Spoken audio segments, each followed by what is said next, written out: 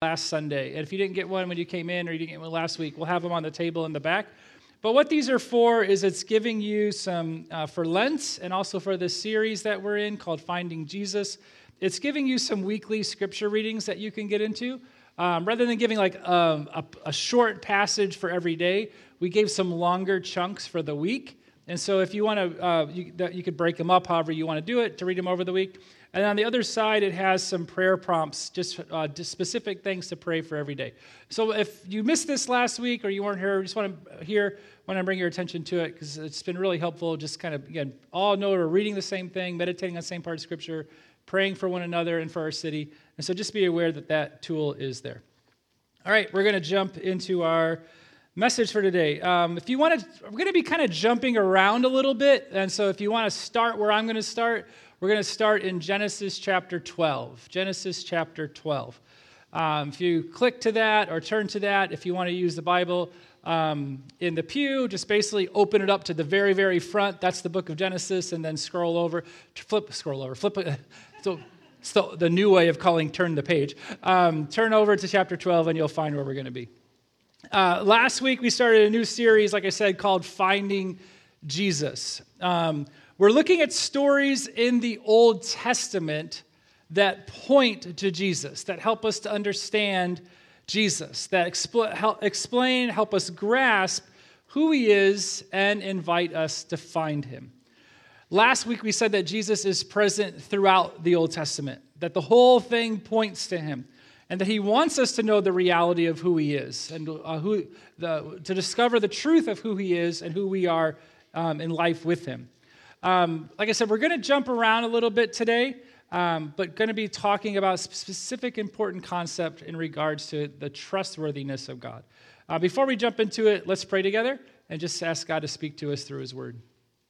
God, you are good, and we are grateful that we can be in your presence together. We praise you for the God that you are, for your mercy, for your grace, for your love, for your care. God, for the joy and peace and hope that you give us. I thank you for every person that's in this room today, watching online, that we can be in your presence together. I pray, God, that you would speak to our hearts. I pray that you would speak through your word in a powerful way, that distractions wouldn't be there, that you would help us to be able to focus on what you're saying, that you would make clear the truth of who you are. I pray that you would convict where we need to be convicted, challenge where we need to be challenged, encourage our hearts, God, whatever it is. Spirit, you know better than we do, and so we just ask that you would work and you would speak in this room, wherever people are at. In your name we pray, amen. The Thursday forecast last week said that we were going to have 6 to 8 inches of snow on Friday. This is a picture outside my condo on Friday. Not even like 6 to 8 millimeters of snow. Now, let me clarify, I'm not complaining at all. But this seems to be what Chicago forecasts are like anymore. It's going to rain. It will snow. It will be sunny. Sure it will. We'll see what it's actually going to be once we get to that time. Am I the only one that feels this way? Can you kind of resonate with that reality?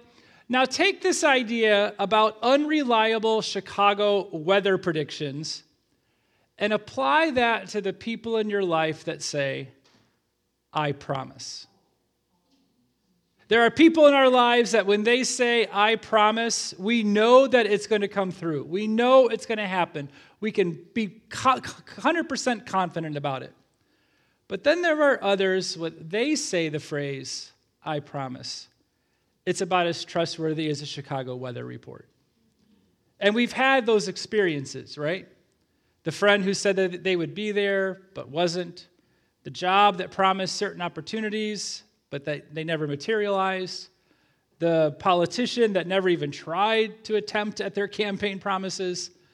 The loved one who said that we could count on them only until we couldn't. And you know the pain and you know the frustration of dealing with somebody who's untrustworthy, don't you? I do. You know the frustration of having to rely on somebody that's not reliable. Those moments, they make us skeptical of the phrase, I promise, as much as we're skeptical of Chicago weather reports. Somebody says that, and it's We'll see.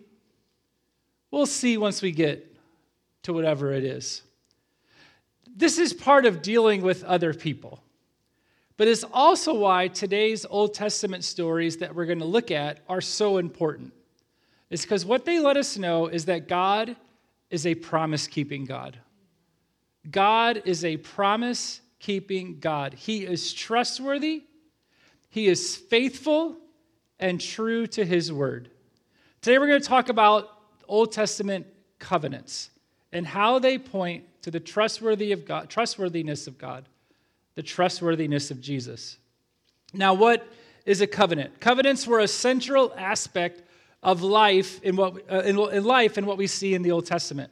They were used for personal agreements. They were used for legal contracts. They were used for loyalty agreements. It could be between two different individuals. It could be between a higher station person and a vassal or anything like that. But what they did is they were established within a ceremony that created almost a legal backing, with the major emphasis being on a solemn commitment to one another. A solemn commitment between two people, between two entities.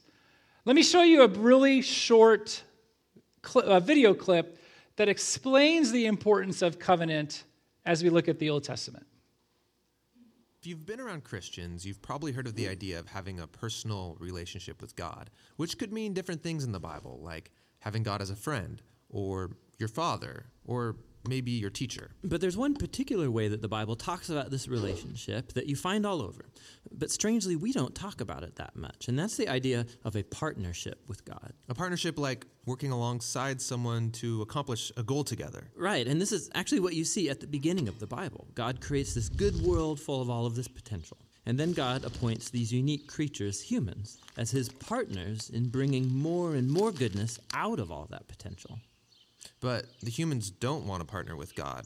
They rebel and try to create a world on their own terms. And so this broken partnership is the Bible's explanation for why we're stuck in a world of corruption and injustice and the tragedy of death.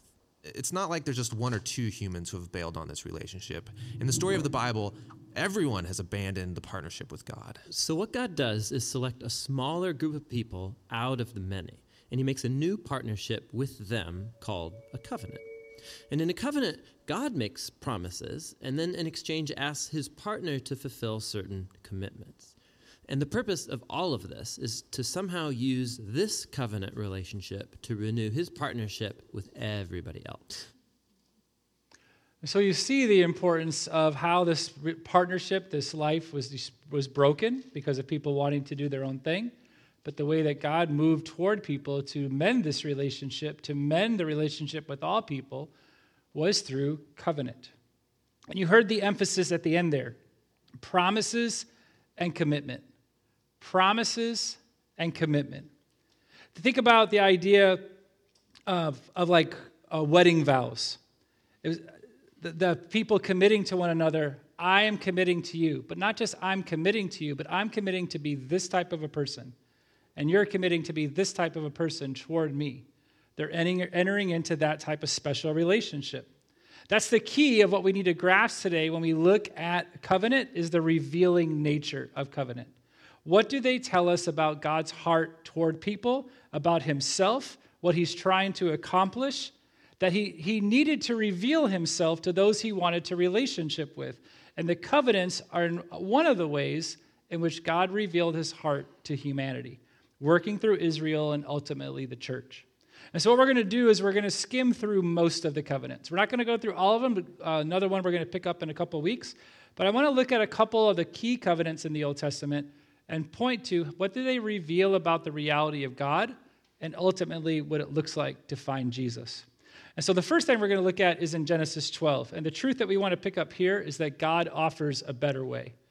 This covenant reveals that God offers a better way. It says in Genesis 12, "Now the Lord said to Abram, 'Go from your country and your kindred and your father's house to the land that I will show you, and I will make you a great nation. I'll bless you and make your name great, so that you will be a blessing. I will bless those who bless you, and him who dishonors you I will curse. And in you all the families of the earth shall be blessed.'" This is the introduction to what's called the Abrahamic covenant. This is God fixing a previous problem. In Genesis 11, just one chapter before, we saw people trying to make a city at Babel. But there was more underneath than just architectural plans and building buildings. At Babel, they tried to make God in their image, acting as if God had needs that others needed to fulfill. And they did it selfishly to make their name great, to build a legacy, to acquire and to secure. And God wanted to set the record straight on who he was. He wanted to reveal himself and be known to people to say, I am God. I don't have needs at all. I give because I'm generous and I'm loving. And so he makes this covenant with Abram saying, you're going to go to a land that I will show you. And comparing what he says to Abram to what happens at Babel, theirs was, let's build a city. But with God, he says to Abram, I'm going to make you a great nation. At Babel, they said, let's make a name for ourselves. But God says, I'm going to make your name great. Theirs was, don't disperse us. Let us stay here. But God says to Abram, all the earth shall be blessed through you. When you look at what the people in Babel wanted to do, and you look at what God is offering to Abram, God's idea of what to do and how to move forward was better. God's idea of what was better was way better than anything that they came up with. And that's the reality. We try to do our own things. We try to make our own plans. We try to do things that are in our control. But the offer is the same for us as it was to those in Abram's time. God says, I have a better way. I have a better way for you. I have a better way for this life, for who you are, where you're going. And yes, the things that you're looking to can offer you a little bit in the meantime, but they can't give you anything for the long term. They can't give you hope for eternity. And in truth, the meaning for who you are today. We have a definite idea of what we want, and we're sure of what's best. Maybe it's because we don't understand what God offers. Maybe we don't trust that his better is indeed better. Or maybe we'd rather grip our thing and take it as that's the best thing that there is. But the truth is that God is offering us life. He's offering us what's best. It says in John 10:10, the thief comes only to steal and kill and destroy. I came that they may have life and have it abundantly. God is offering us life. The meaning, the truth, the purpose, the essence of life, what God offers us is better than anything that we can come up with. God is a promise-keeping, faithful God. He says, I have something better for you. I have the life you were made for. I have the life for you that your heart desires. God's way is always better, and God offers us a better way. The second thing we see in the covenants is that God faithfully keeps his word. That God faithfully keeps his word. When we jump ahead to Genesis 15, so just turn at one page or scroll to use the same. It says, this is where we see this Abrahamic covenant that he started in John 12. Here's where we're going to, in essence, sign the contract. Not that there was paper and a desk there that Abram and God were signing or anything, but it's the same idea. And so this part of the story starts in chapter 15, verse 4. And it says this, behold, the word of the Lord came to Abram. This man shall not be your heir. Your very own son shall be your heir. And God brought Abram outside and said, look toward heaven and number the stars, if you are able to number them. Then God said to Abram, so shall your offspring be. And Abram believed the Lord, and God counted it to him, Abram, as righteousness. And he said to him, I am the Lord who brought you out of the Ur of Chaldeans to give you this land to possess. But Abram said, O Lord God, how am I to know that I shall possess it? And like I said, this is where the covenant's going to be ratified. What happens here, this passage has told us, is that Abram had appointed an heir who would take on his life after he was gone. Take his stuff, take his inheritance, and keep the family going. But the heir that he'd chosen wasn't his son because he didn't have one yet. He's getting older, and he's, I'm not getting any younger, and I need to pass this on. I'm going to appoint this person as an heir. And what God says, nope, that's not the one. You're going to have a son. Even though you might think it's not happening at your age, you're going to have a son. He takes him outside and he shows him the stars. And he says, this is how large your legacy is going to be. The people that are going to come from you, that which is going to work through you, the legacy that we're establishing here that's going to move on out, look at the stars, because this is going to be your legacy. When I was a youth pastor, we would take our students to camp, and when, kind of being in the Chicagoland area, you get them into the woods of Michigan, you can see a lot more stars. And we would walk them out there, and I would always say, I want to show you where you are in the Bible, because you are in the Bible. If you have a relationship with Jesus here today, you are in the Bible, and it's in this verse. Look up at the stars, and here is your offspring. Here is your legacy, Abram. Here are the people that are going to come after you to be in relationship with me. And when Abraham looked up at those stars, if you have a relationship with God, you are one of the stars that he saw. And so the promise that he's making to Abram now does have a direct link to the reality of what he would do ultimately through Jesus and in our lives. And so that's where you are as well. It says, Abram, he promises he's going to have a son, and he also promises him he's going to have land. And he believed him. It says that he counted him, that God counted this as righteousness. Abraham had faith.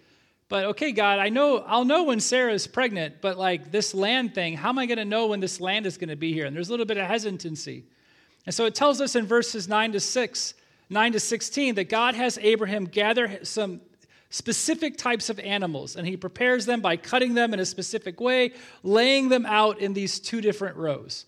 And this is the ritual that would happen to basically make the contract legal, to ratify the contract, the covenant. This was signing the contract, if you will. And the way that it would typically happen is that both parties would walk through the sacrificed animals. And the fact that both would go through signified the commitment they were making to one another. God gives them a word about the future Egyptian bondage and the Exodus, that they're going to experience hardship, but they're going to come out of it with great possession and a legacy. And then they prepare the ritual. And God's commitment is established. And like I said, normally both parties walk the line of animals, which I know can be. Can you go to that, Rachel? Yeah, that one. So both people would walk the path of the animals. And again, thankfully, this is not how we sign. You didn't have a bunch of dead animals on the ground when you bought your house. Thank God for that. But this is the ritual that they would go through, that they would have this sacrifice, they would make this path, and both people would walk it. And so knowing that's important for what we see in verse 17. When the sun had gone down and it was dark, behold, a smoking fire pot and a flaming torch passed through these pieces. On that day, the Lord made a covenant with Abram, saying, to your offspring I give this land, from the river of Egypt to the great river, the river Euphrates, and then he gives a bunch of other locations. The smoke and the fire are a visible manifestation of God. And what is happening there in verse 17? Only he walks the animals. Only God walks the path. Abram doesn't. God is the one who makes the commitment to this covenant. He's the one that signs the contract. Abram doesn't walk it. God alone makes the covenant, which means it's based on his initiative and his giving. God alone walks this path, which means it's based on what he does, not on what Abram does. Even if Abram isn't faithful, God is going to be faithful. Can you imagine going into any contract with anyone on those terms? Imagine going into a business partnership with somebody. You're going to start a business together, and you sign a contract for how things are going to go. But in the terms of the contract, it says that the burden of responsibility for everything within the business lies completely on party A, nothing on party B. It doesn't matter what party B does, party A will fulfill the contract, run the business, make it successful. It doesn't matter if party B is lazy, antagonistic, lies, cheats, or steals. Party A will not break the contract, but will be faithful to the contract and see it to completion. No, you would never go into business with a person like that, right? You would never establish a partnership with somebody like that. But this is exactly what God is committing to. God is committing to make a great nation out of Abram. I'm going to give you this land, and I'll be faithful to that promise, even when you're not faithful. Even when you don't keep your end of the bargain. Even when you aren't obedient, even when you aren't faithful, I'm going to be faithful. Like I said before, we've all experienced being let down by a friend, a loved one, or anyone. It's a major jolt to a kid's psyche when they realize that their friends don't do what they say they're going to do, or when mom and dad don't keep their promises. And we know it doesn't get any better as we grow up. We know the feeling of disappointment, of betrayal, the consequences that it causes. And what God wants us to know, when you look at Genesis 15, that's the message of Genesis 15, verse 17. You can count on me.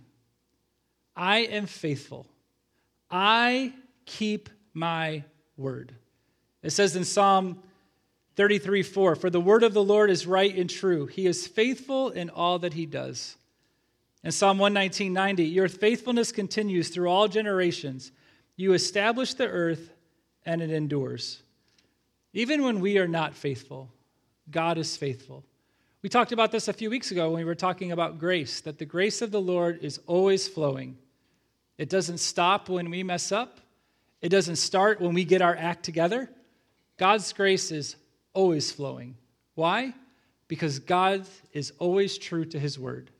And he tells us that he will be gracious to us, he will be merciful to us, he will give us life. You need to know God is a God that you can count on. When we see the promises in Scripture of the things that God says he will do, then you can take it to the bank that he's going to do it. You can be confident that that's what's going to happen because he is a faithful God. God faithfully keeps his word. And so we've seen that God offers a better way. The covenant shows that God offers a better way. The covenant shows us that God is true to his word. Another thing the covenant shows us is that God shows us how to live. God shows us how to live this life that he's calling us to. Flip over to Exodus 20. It's a little bit of a bigger jump. So first book in the Bible is Genesis. Second book in the Bible is Exodus. And if you look to chapter 20, again, fast forwarding into Israel's history, Abraham and his sons are past. Israel was enslaved in Egypt, but the Exodus saw God freeing them from that bondage. They eventually get to Mount Sinai, where God is going to make another covenant with them. It says in chapter 20, verse 1, and God spoke all these words, saying, I am the Lord your God, who brought you out of the land of Egypt, out of the house of slavery. You shall have no other gods before me. You shall not make for yourself a carved image. You shall not take the name of the Lord your God in vain. Remember the Sabbath day to keep it holy. Honor your father and mother. You shall not murder. You shall not commit adultery. You shall not steal. You shall not bear false witness against your neighbor. You shall not covet your neighbor's life. Now, there's a lot more. I kind of abridged those, and there's a lot more that's going on in chapters 20 to 24. But this key intro section is a part that many are familiar with. Not everyone, but many are familiar with. These are the 10 Commandments. It actually can be referred to as the 10 words, just because of how these really quick phrases that come in. And remember, the covenants reveal the reality of who God is. If we read these commands as if they're only about what we need to do or not do, then we're missing the half of the message of what they're trying to communicate. I've done a lot of weddings in my life. I love doing weddings. Some for people in here. I love doing weddings for people in here. My one non-negotiable, I usually do whatever you want, make it however you want, but I have one non-negotiable. At some point in the ceremony, the couple has to covenant with one another. They have to exchange vows. It's a moment of exchanging vows, of committing their lives to one another. Along with that, it's the moment of declaring what type of spouse they're going to be with one another. Not just, I'm going to write this and share funny memories and talk about how cute I think you are, how beautiful.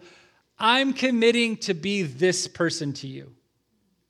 I'm committing to say no to everyone else and say yes to you forever. There has to be a moment in a ceremony when that happens or a wedding didn't happen. They have to covenant with one another. The 10 Commandments can be seen as the 10 vows. Because each commandment isn't just telling us, hey, human, do this. It's also telling us, and God's going to do this. It's not just saying, hey, be like this. It's also telling us, God's going to be like this. The reality is that every one of these commandments points to a principle. And every one of those principles is rooted in the character of God. Look at this chart right here. Every command shows us the reality of God. No other gods, be a one God person. Why? Because God is God. Have no idols. What's the principle? Be reliant on God because he is creator. Don't take the Lord's name. Be honorable of God because he is holy. Keep the Sabbath. Be a person, not a machine, because God is sovereign. Honor parents. Embrace life. Don't waste it because God is life. Don't murder. Be a life giver, not taker, because God is just.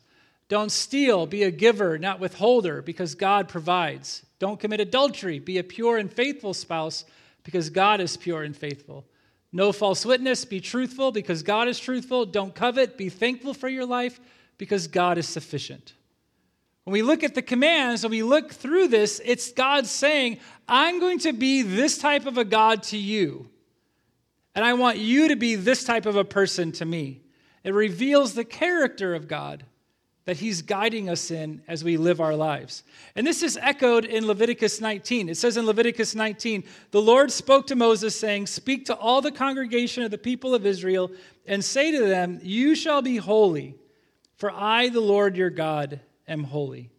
God is holy. He is different than everyone else. And he wants us to be holy like he is. God has a certain character, and he wants us to take on that character, to be people that emulate him and show who he is to the world around us. When it comes to how we live, God shows how to go about our lives. Be like he is. We may have some confusion and need to figure out some specifics, but no one can doubt or can be confused on how God wants us to be. I want you to be holy, he says, because I am holy. I want you to be like I am. And that can be really, really hard at times. But this is what Paul is talking about in Philippians when he says, I can do all things through him who gives me strength. When Paul says that, I can do all things through Christ who gives me strength, he's not saying, I can start this business, or I can pass this test, or I can beat this basketball team, or I can it's not that type of a thing. What he's saying is, I can be this type of a person. I can be holy. I can be true. I can be honest. I can be honorable. I can be faithful, even when it would be easier not to, because God is going to give me strength. He says, if you need help, if you need strength, I am here for you. I will never leave you or forsake you. It says in John 1:5, if any of you lacks wisdom, you should ask God, who gives generously to all without finding fault, and it will be given to you.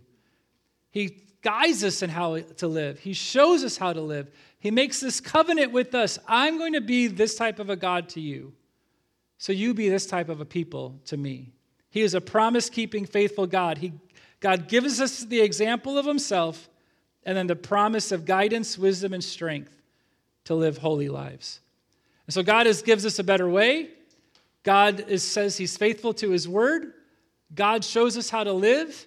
And all of these covenant promises are fulfilled in Jesus. All of this points to Jesus and is fulfilled in Jesus. Much further along in Israel's history, in exile, uprooted from their homeland, they're living in a foreign place. Prophet Jeremiah relies to them, behold, the days are coming, declares the Lord, when I will make a new covenant with the house of Israel and the house of Judah, not like the covenant that I made with their fathers on the day when I took them by the hand to bring them out of the land of Egypt. My covenant that they broke, though I was their husband, declares the Lord. For this is the covenant that I will make with the house of Israel after those days, declares the Lord. I will put my law within them. I will write it on their hearts, and I will be their God, and they shall be my people. He says, I have a new covenant that's coming. I have a new partnership way of doing this that's coming. One inherently different than any of the ones that came before. A new covenant, not to replace those, but to complete them, to fulfill them. The previous covenant of the law revealed God's character and how to be righteous. But it also showed our need and the fact that we couldn't do it on our own. We couldn't complete what the law required. So a new covenant was going to be made, not based on the law, which we didn't talk about that. That's coming in 2 weeks. But based on the law, based on Jesus. Jesus, during his final meal with his disciples, he said this in Luke 22. He took bread, and when he had given thanks, he broke it, and he gave it to them, saying, This is my body, which is given for you. Do this in remembrance of me. And likewise the cup after they had eaten, saying, This cup that is poured out for you is the new covenant in my blood. He's saying, I am the new covenant. I am the one that Jeremiah promised. I am the one that's come to make this right with God so that you could be in relationship with him. My broken body and my shed blood for you. It says in 1 Corinthians 15, the idea of this new covenant is the gospel, the good news that Jesus did everything that was necessary so that we could be in relationship with God. It says in 1 Corinthians 15, For I delivered to you as it was first importance what I also received, that Christ died for our sins in accordance with the Scriptures, that he was buried, that he was raised on the third day in accordance with the Scriptures, that he appeared to Cephas and to the 12, then he appeared to more than 500 other brothers all at one time. That is the good news. That is the covenants fulfilled. That is Jesus come for us to die in our place so that we could have life. He came to die for our sins in accordance with the Scriptures. He was dead according to the Scriptures, but he rose on the third day, conquering sin and conquering death. That's the good news because he did that for us. This is God keeping the covenants. He promised a better way. That way is Jesus. That way is the life that Jesus offers us, the life that Jesus provides. He promised to be faithful. He faithfully went to the cross in our place. Go back to that contract illustration. Why in the world would God enter into a contract with somebody that he knows would be unfaithful? Because God isn't looking to our unfaithfulness, he's looking to Christ's faithfulness. And because of what Jesus did on the cross, because of his faithfulness and the blood that cleanses us, God says you are forgiven. God says you are my child. He looks to Christ's faithfulness for our good. He promised strength and wisdom and guidance on how to live. And in Jesus we see and receive strength, wisdom, and guidance. He says he will never leave us, says he will never forsake us. He is always with us and he gives us life. It says in Hebrews 9, Therefore, Jesus is the mediator of a new covenant, so that those who are called may receive the promised eternal inheritance, since a death has occurred that redeems them from the transgressions committed under the first covenant. Did you hear that? A death occurred that redeems us from the transgressions committed under the first covenant because of our mediator, the one who stands in our place in this new covenant. Tim Keller says, How can God be holy and still remain faithful to his people? Only through the death of Jesus on the cross, where both love and law are fulfilled, where the Lord became the perfect servant and fulfilled the covenant perfectly and fully on our behalf. You need to know that Jesus died for you. You need to know that Jesus calls you. He wants you to find life in him. He wants to take care of the problem underneath all of your problems, the sin issue. And he be with you through every second of your life within redemption, within that new life he gives you to give you joy and purpose and peace and hope. 1 Peter tells us Christ suffered for our sins once for all time. He never sinned, but he died for sinners to bring you safely home to God. Jesus did everything that he did so that we could come home where we were meant to be with the Lord. How do you do that? Romans tells us, if you openly declare that Jesus is Lord and believe in your heart that God raised him from the dead, then you will be saved. For it's by believing in your heart that you are made right with God, and it's by openly declaring your faith that you are saved. For everyone who calls on the name of the Lord will be saved. Now here's the thing that, closing here, this is the thing I need you to understand within what that verse is talking about. When it talks about the fact, if you believe in your heart, if you call on the name of the Lord, a relationship with God is not the same thing as a relationship with an earthly friend. There is a covenant relationship with him. Pastor John Tyson in New York talks about this. He says this, by having a covenant relationship with God isn't easy. People don't really want to live up to that kind of commitment. There are a few different examples of the types of relationships with people that types of relationships with Jesus that people can have. And we have to think about how our relationship with Jesus is. The first level of commitment with Jesus is a consumer, he says. A consumer is only in the relationship for what the person gives them. As long as God does what they want, they are in. The second he doesn't, they're out. He says the second level of commitment is casual. They like the person, but they don't take things too seriously. They feel free to do what they want when they want, but pop into things with God when they feel like it. So consumer, casual, and he says the third level is commitment. This is when you take your relationship with God seriously. Your faith means a lot to you. God is one of your real priorities. As good as this is, there is a level of depth and friendship deeper than this, and it's the covenantal level. And he says the fourth level of commitment is covenant, a covenant relationship with God. He shows you his love, kindness, and help. He adopts you into his family and shares his heart with you.